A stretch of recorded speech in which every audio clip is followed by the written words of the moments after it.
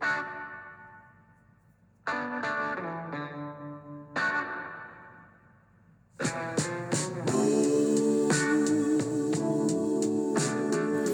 morning and welcome to the Marcus Today pre-market podcast. My name is Henry Jennings. It is Monday the 20th of March, and as usual with all the information contained in this podcast, it is general advice only, so please do your own research, contact your own financial advisor regarding any of the thoughts and ideas in this podcast. All right, well, let's kick things off as always with the scores on the doors from Friday night, although to some extent they may be a little bit out of date given the momentous events that have happened over the weekend, with UBS agreeing to buy Credit Suisse in an all-share deal for around 3 billion Swiss francs.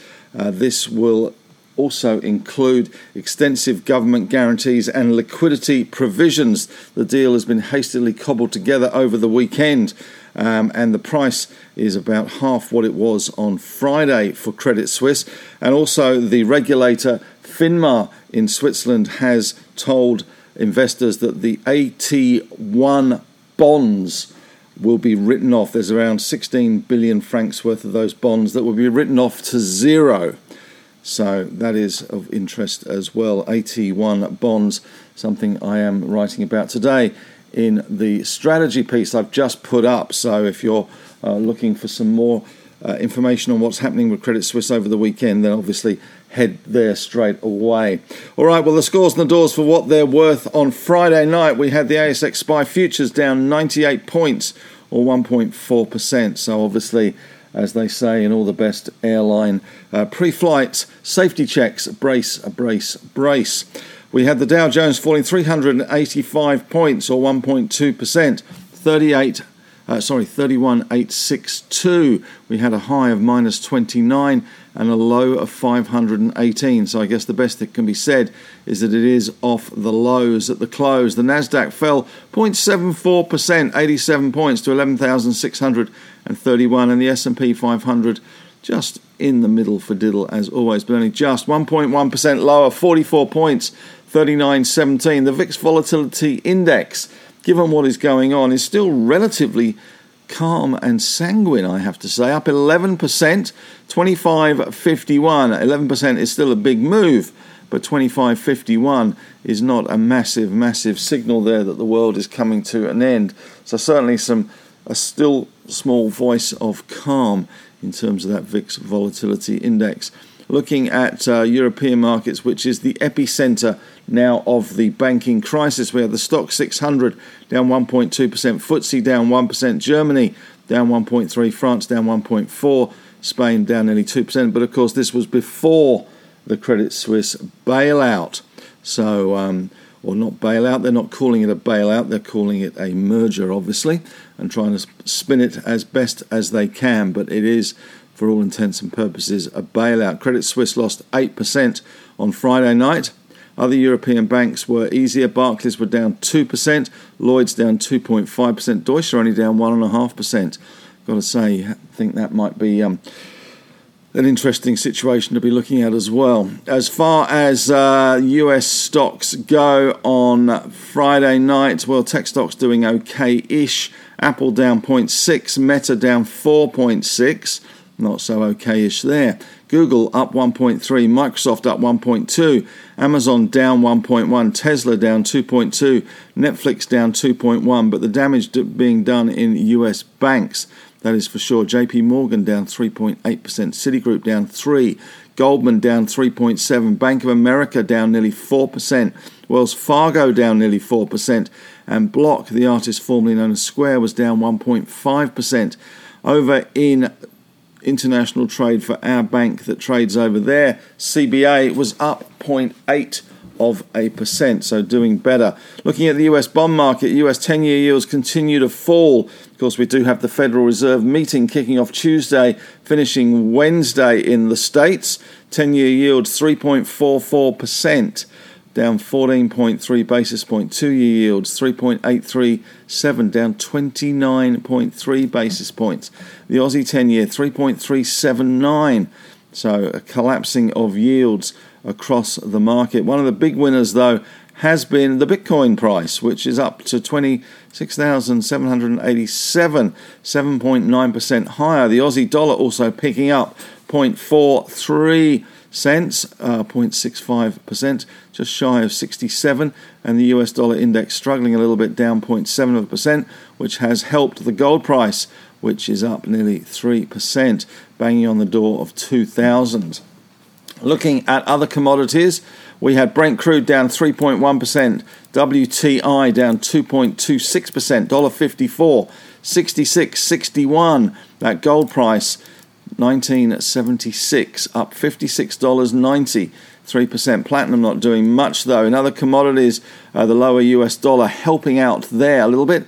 Copper was up 0.5%, nickel up 0.2%, aluminium down a James Bond 007, and zinc up 1.3%, lead up 1.2%, and tin up 1.7%. Iron ore pretty much unchanged, although we have seen falls in the coal price and the lithium price again. In terms of our banking stocks overseas, or our mining stocks rather overseas, BHP was up 0.03%, Rio down 0.09%, so nothing shaking but the trees there.